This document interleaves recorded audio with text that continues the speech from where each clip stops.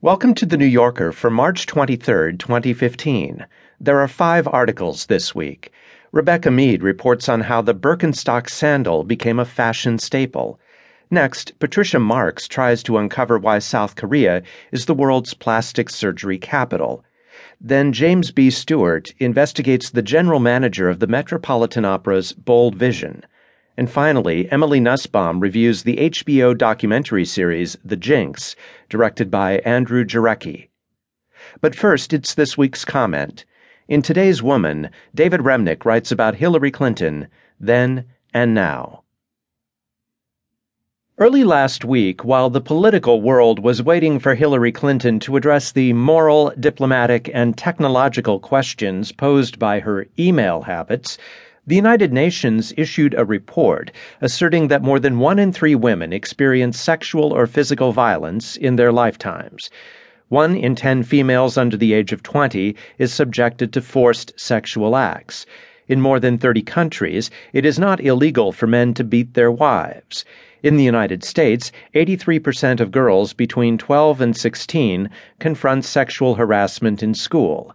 Even the earnest bureaucrats of the UN, who tend to favor euphemism and skip over cruelties like honor killings and corrective rape, could not help but label the rate and the variety of mayhem regularly exacted upon half of humankind as alarmingly high.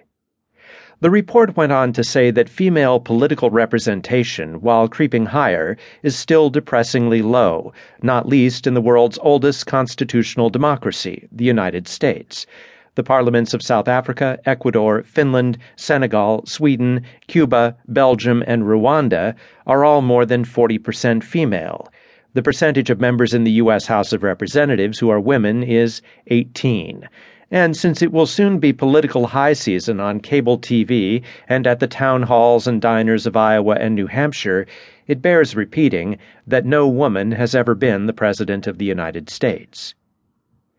It was hard not to think of this status report on the condition of women in the 21st century while Hillary Clinton stepped into the lights before an agitated crowd of reporters at the UN last Tuesday. A large tapestry of Guernica hung behind her, and she looked no happier in that setting than the tormented figures in Picasso's image of civil war. And yet contrition was not in her plans. Instead, she chose a familiar course, offering explanations that were by turns petulant and pretzeled. Asked about the way she chose to deal with federal guidelines on email when she was the Secretary of State, she said, "I opted for convenience." Clinton's further explanations were so familiar, such